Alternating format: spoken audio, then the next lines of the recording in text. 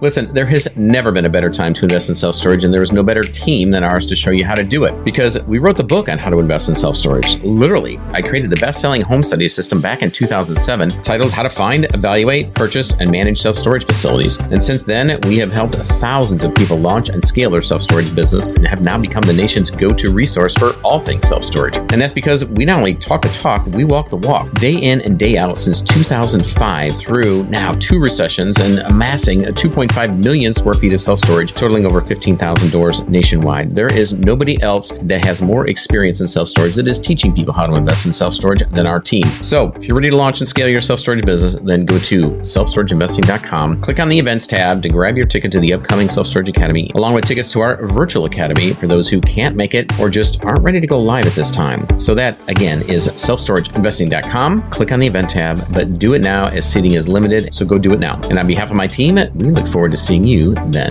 Take care. This is the Self-Storage Podcast, where we share the knowledge and skills from the industry's leading investors, developers, and operators to help you launch and grow your self-storage business. I'm your host, Scott Myers, and over the past 16 years, we have acquired, developed, converted, and syndicated over 2 million square feet of self-storage nationwide with the help of my incredible team at selfstorageinvesting.com, who has helped thousands of people achieve greatness in self-storage.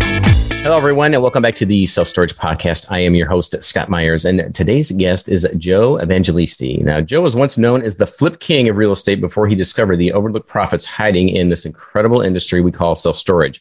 Since then, he's gone from flipping over 100 homes per year to making 10 times more profits from only doing 5 to 10 storage deals per year.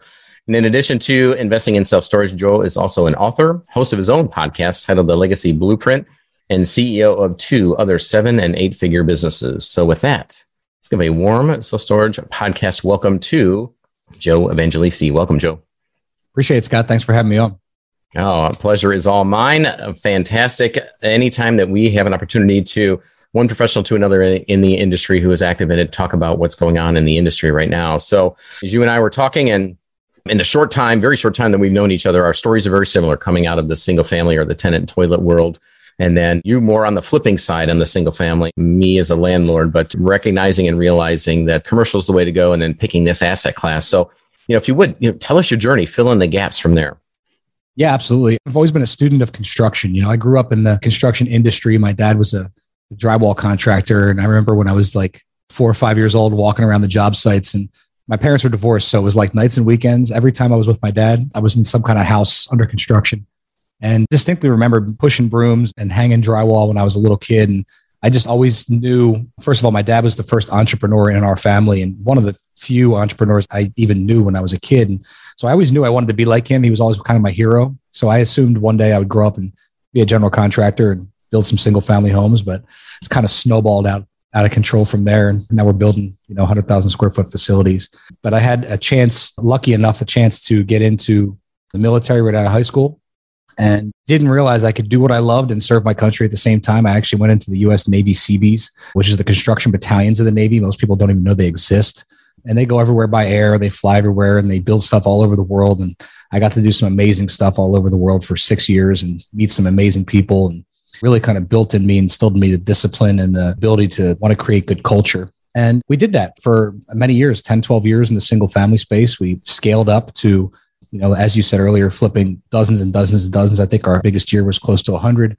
And I remember at one point sitting there with my COO, now business partner, and saying to him, like, okay, it's the end of the year. We think we're going to hit 100 houses this year. What do you want to do next year? Do you want to do 120? And he looks at me and he's like, I don't ever want to do 100 again. Like, that was the worst year of my life. And we had made money, but it was just so stressful, so transactional. It was like, as you know, from being in that world, Scott, it's like you're worried about closings happening, title coming through, mortgage commitments coming through. Is the buyer going to back out after the home inspection? All these just nightmare things. And it constantly was just like ebb and flow and up, chasing our tail, it felt like. And so we finally made that decision right there. Like, I got to find an industry I can scale into. There's more zeros at the end, and it's a more controllable team. Back then we had like 45 employees, couldn't keep track of who was on the payroll for what and what problem they solved. And, I always say we had a terrible culture, but we didn't have terrible people. We had great people. We just had a lack of organization. It was hard to keep track of everybody. And so I started looking for a commercial sector to get into. I remember having a call with one of my good friends, now mentors, And he had a similar background, kind of like you and I, where he used to build houses in the Hamptons, $10 million houses and restaurants in Manhattan. And at some point in his life, he moved down to the Carolinas and built tract homes, hundreds and hundreds of tract homes.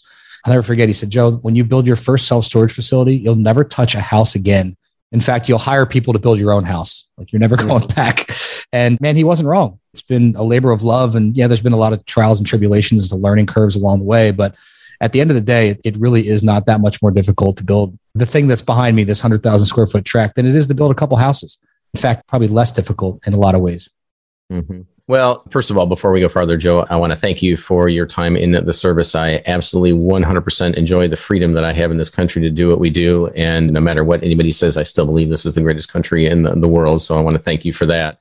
Absolutely. And you're right. You absolutely you realize that after a while in this business, in the real estate business, when you're in that transaction mode, to have to continue to kill what you eat and drag it back to the cave over and over and over again, it doesn't get any more fun. And so your partner / GC came to the same realization that my wife did when she said, I'm done. I'm out. I don't know how many you want to do next year. I'm out. You're going to do this with somebody else. That's right. And that was the time when we decided that, yeah, we had to, economies of scale is a real thing.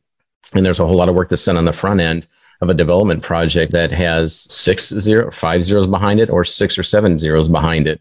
Granted, there is more work, but at the end of the day, there is a lot that can be gained by looking at a development, one site, one parcel, but we're just building out a whole heck of a lot more. So 100%, that is. And to your point, you said, your friend who said, or your mentor who said, hey, you'll never build anything else again once you build your first self-storage facility. And I think that came to mind is anybody that we've talked to that's gotten into the self-storage industry, including myself, the one regret we have is, why didn't we do this sooner? As soon as I did, I saw the light. We sold everything else off and got out of the houses, the apartments. I had office buildings, other warehouses, and we did nothing but self-storage after that. And so, all right, enough about the mayor of the business.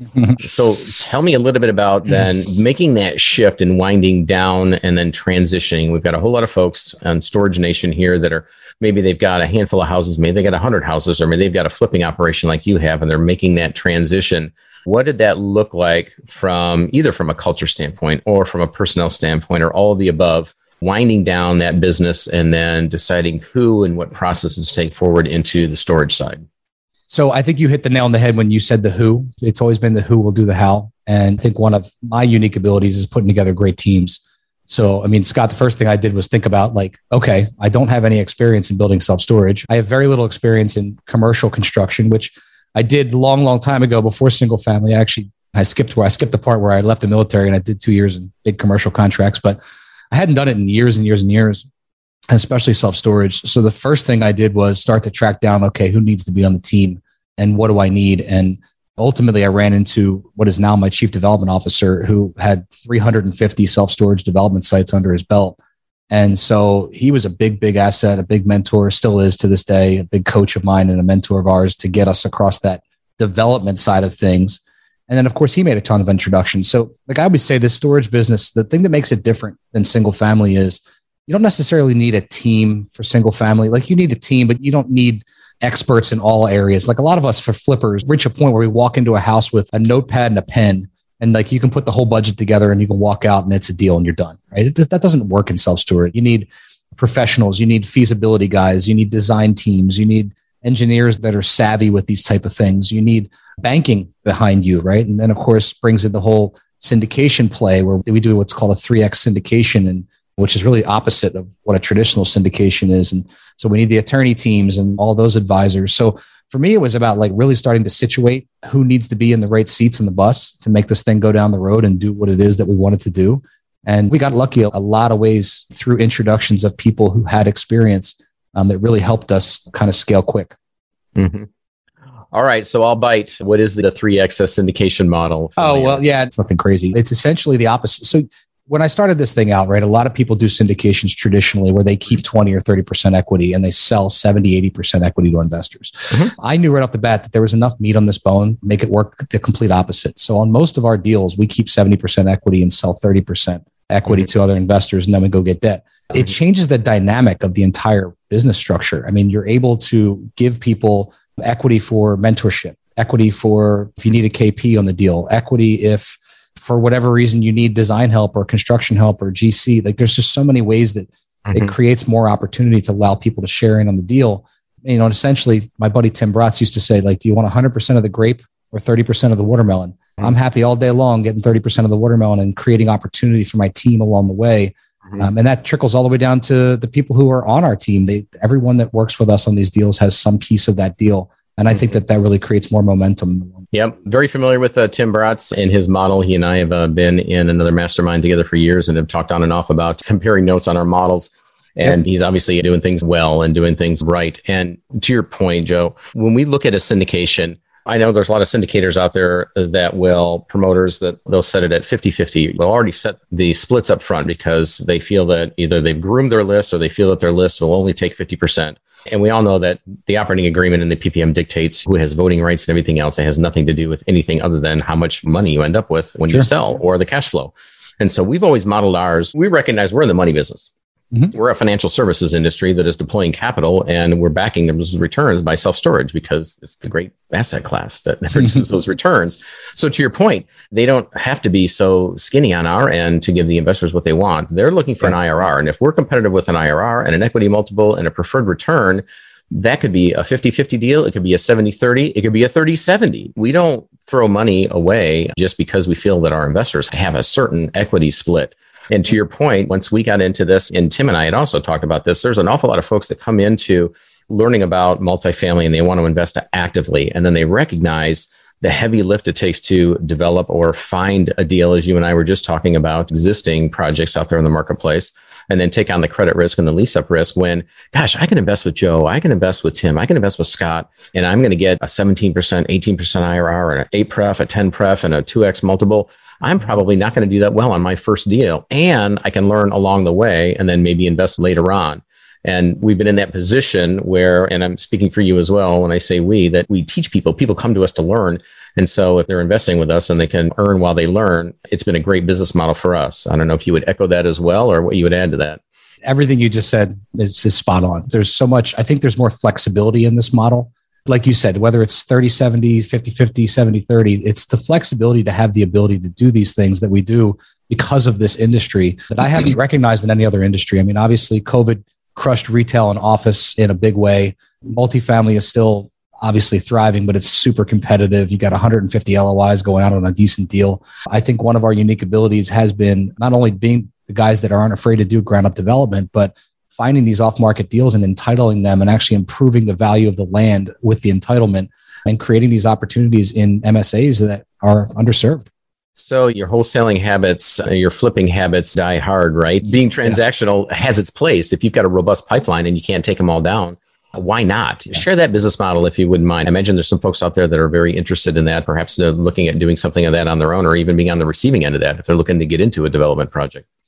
Yeah, no, I mean, right now, our appetite for development is to do 10 to 12 deals a year. And I don't really foresee that changing it because these are big deals. Let's face it. I mean, there's plenty to go around. But what has happened is that taking a lot of my business-based acumen is where I came from, what I did. And so for 12 years, we always went direct to seller. I bought properties direct from mom and pop or whoever, death, divorce, and whatever have you, direct to the seller we would find. So when he got into the self-storage industry, it was like, well, we're going to find deals. And so we just did it the way we always did it. You know, we went boots on the ground. We went straight to the sellers. We went straight to marketing, trying to find these off-market deals. And we kind of stumbled upon this ability to find really, really good deals because of our background. And what we did was we overfilled the pipeline, right? I got too many deals in the pipeline. They all make sense. They all underwrite the way I would want to buy them, the way I'd want to syndicate them, the way I'd want to bring investors in. And so they say that adversity is like the mother of innovation, I think is the term. But essentially, we had all this excess of great deals. What am I going to do with them? Well, I'm going to start finding friends to sell them to. And maybe JV if they need it, or help them along the way raising money, or help them along the way with the design team or the construction team, or put them in touch with end use operators. And so two things were really born out of that. One is what we call shovel ready storage, which is our due diligence approved, been through entitlements, been through design, environmental. We've checked for the endangered species and the frogs and the birds. And this is a deal that's ready to go. And we sell them directly to other developers. And then secondly, we created what we call the storage syndicate, which is basically a mastermind of all walks of life, of designers, contractors, lenders, subcontractors that want to be on the sites, and bird dogs that are finding these deals. We kind of put them all under one umbrella so that they can do deals together. It goes back to that abundance mindset you were talking about before we started recording. So The path is very, very similar in that we don't ever want a deal to go by the wayside. And I don't know about how you set your cap, but we're right in that same realm. We do about 10 to 12 deals per year. And for us, that just feels right. I never set out to have a massive organization. I don't want to lead that many people because I don't have the ability to. And also for our investors, they're our investment partners and they invest with us in projects over and over again. And I feel like I just can't give that much attention to a project, to lead a staff, and to more partners than 10 to 12 projects would allow. So we kind of cap that. And so for that same reason, we do joint ventures, we do partnerships. We've sold a couple of projects off, not necessarily development projects, but existing facilities because we have our marketing machine is cranked up. And yeah, we don't want anything to fall off the desk and just let it go to somebody else outside of our community. So we've done the same thing. In that instance, once again, looking at opportunity. And that's why we got good at raising private equity too, because the ability to do more deals. And so if you have the ability to do so without letting anything else go by the wayside, as a good friend of mine says, it's just a math problem. You get too many deals. Well, okay, there's 100 ways from Sunday of putting this together. How much of my time am I willing to dedicate to this? And if it's truly just to hand it off, then so be it. But if I bring perhaps the credit, or if I bring the private equity partner with a JV, we'll do a JV with a GC to come in and build it. If somebody else wants to raise the equity, great, I'll take a small piece of this or whatever that looks like. But we've recognized that we don't have to own the whole thing and we don't have to wholesale it. There's many ways in between that we can still be involved, and also many areas and many folks that we can work with that need some of the resources that we have. And we just begin to piece it together and build it. And then we create the partnership and the percentages. And as long as it's equitable and everybody's happy, we move on down the path, and we've kept another deal in the community without letting it go to whomever. And you're not the bad guy, you're the competition, but we don't want it to go to the competition. Yeah. True. It is exactly how we feel. I mean, I think that's, again, one of the benefits to doing these type of deals is that you can carve out equity. It's not like you can do that in a single family flip where there's $30,000 in profit and everyone gets 5%. It just doesn't make any sense. But when you have a deal like this, the team deserves to get paid. And as like you said, as long as it's equitable and everybody's happy with what they're getting out of it, then 9 times out of 10, it's going to work out great. So on the shovel-ready side, once you build this skill set and you become adept at working with cities and working with all along, starting with the brokers, with the sellers, you know what to say, you know how to get this land under contract, timelines, what it takes to get it across the finish line and purchased, and then to get it entitled, that's a completely different skill set and a timeline and story that involves transactional funding, typically to hold that land until you get the completely modeled out project together. And then going out to either secondary funding, syndication, and then development. Tell me, are you looking at just projects that are nearby because you know those municipalities and you have a relationship with them that you thought, hey, they know us, we know them, we can get this done a little bit better than anybody else and put it out to market? Or is this a skill set that you've taken nationwide? So if you found a good piece of dirt that makes sense, that your team can still go in there, build those relationships to get these things entitled and out to market in a quick time frame to another developer. What does that look like? Yeah, it started out the first way, right? It started out where it was New Jersey and it was local municipalities, and it's who do we have to shake hands with? Who do we have to get in front of? But it very quickly became multiple states. And now we're probably in 25, 30 states at this point, really looking at what we consider it's all the southern states, Southeast, Southwest, and getting good at dealing with each individual municipality. The good thing is, again, our network of our design team and our approval team, these guys have been doing deals all over the country for decades. So they have a lot of connections in different municipalities, but they also have it really tightened up their process for what has to happen to get the approval. Who do we have to know to get the approval? What is the connection that has to be made there? What is the township looking for? In certain instances, we hire planners to tell the story if we think that's going to be necessary to get us across the finish line. But knock on wood, we've been pretty successful at it so far.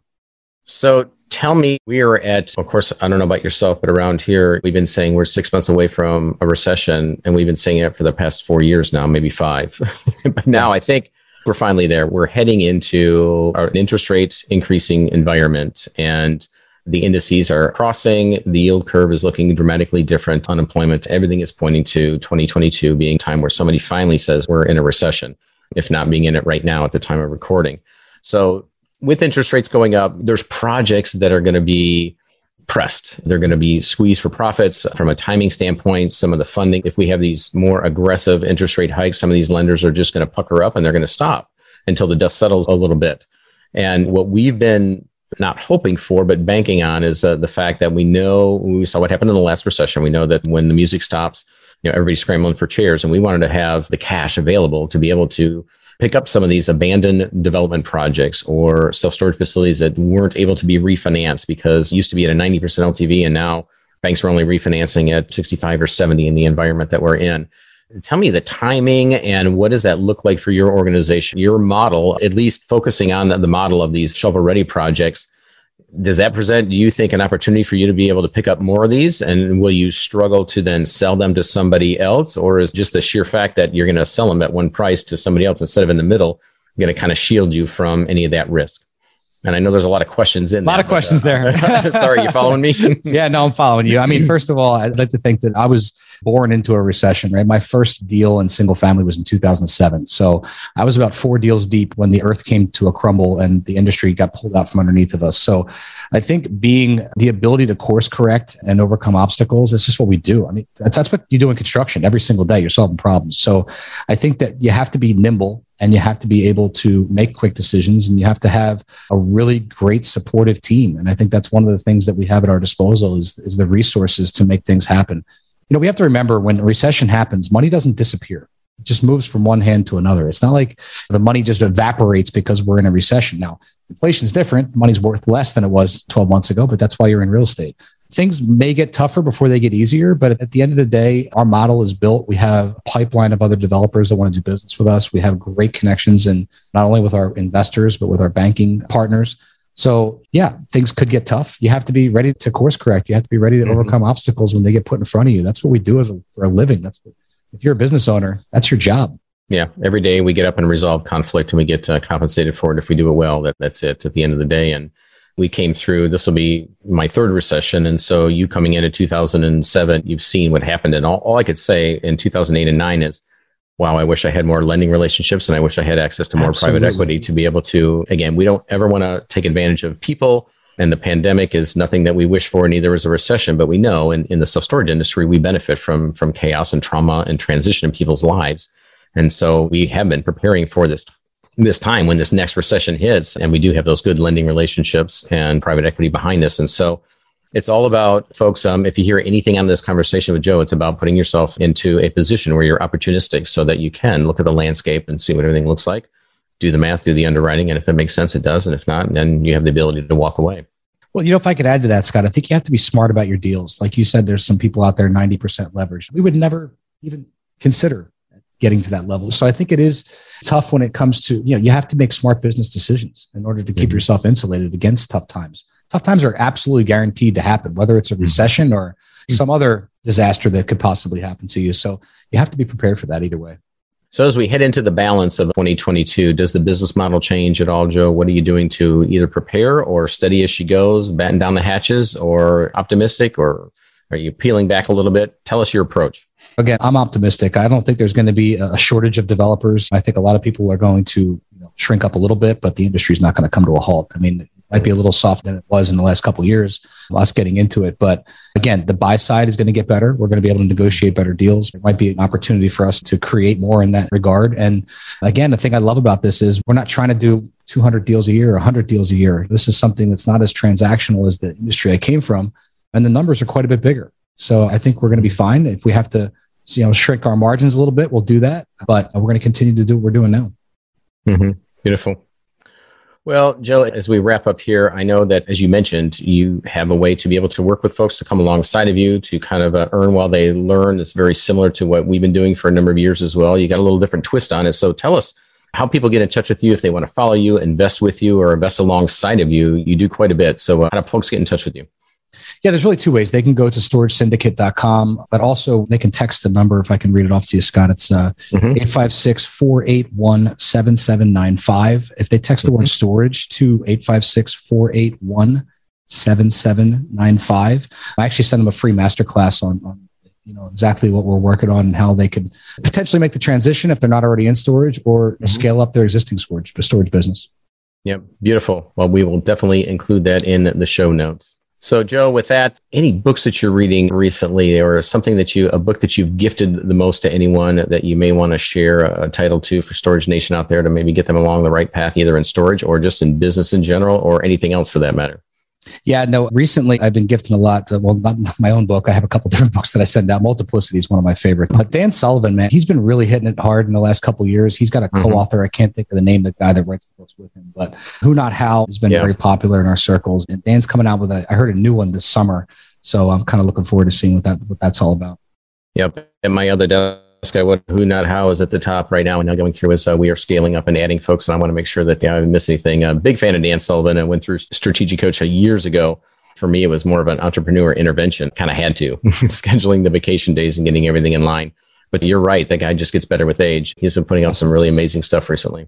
All right, Joe, once again, thanks so much for your time. Appreciate it. Looking forward to more conversations and perhaps even some collaboration at some point. But I appreciate you taking out time today to share your business model, your experience with Storage Nation out there. So until we see you again, take care, and we'll catch you on the flip side. Hey, gang, wait, 3 things before you leave. First, don't forget to subscribe to the Self Storage Podcast and turn on your notifications so you never miss another episode. And while you're there, please leave us a 5-star review if you like the show. Second, be sure to share your favorite episodes and more via Instagram, and don't forget to tag us.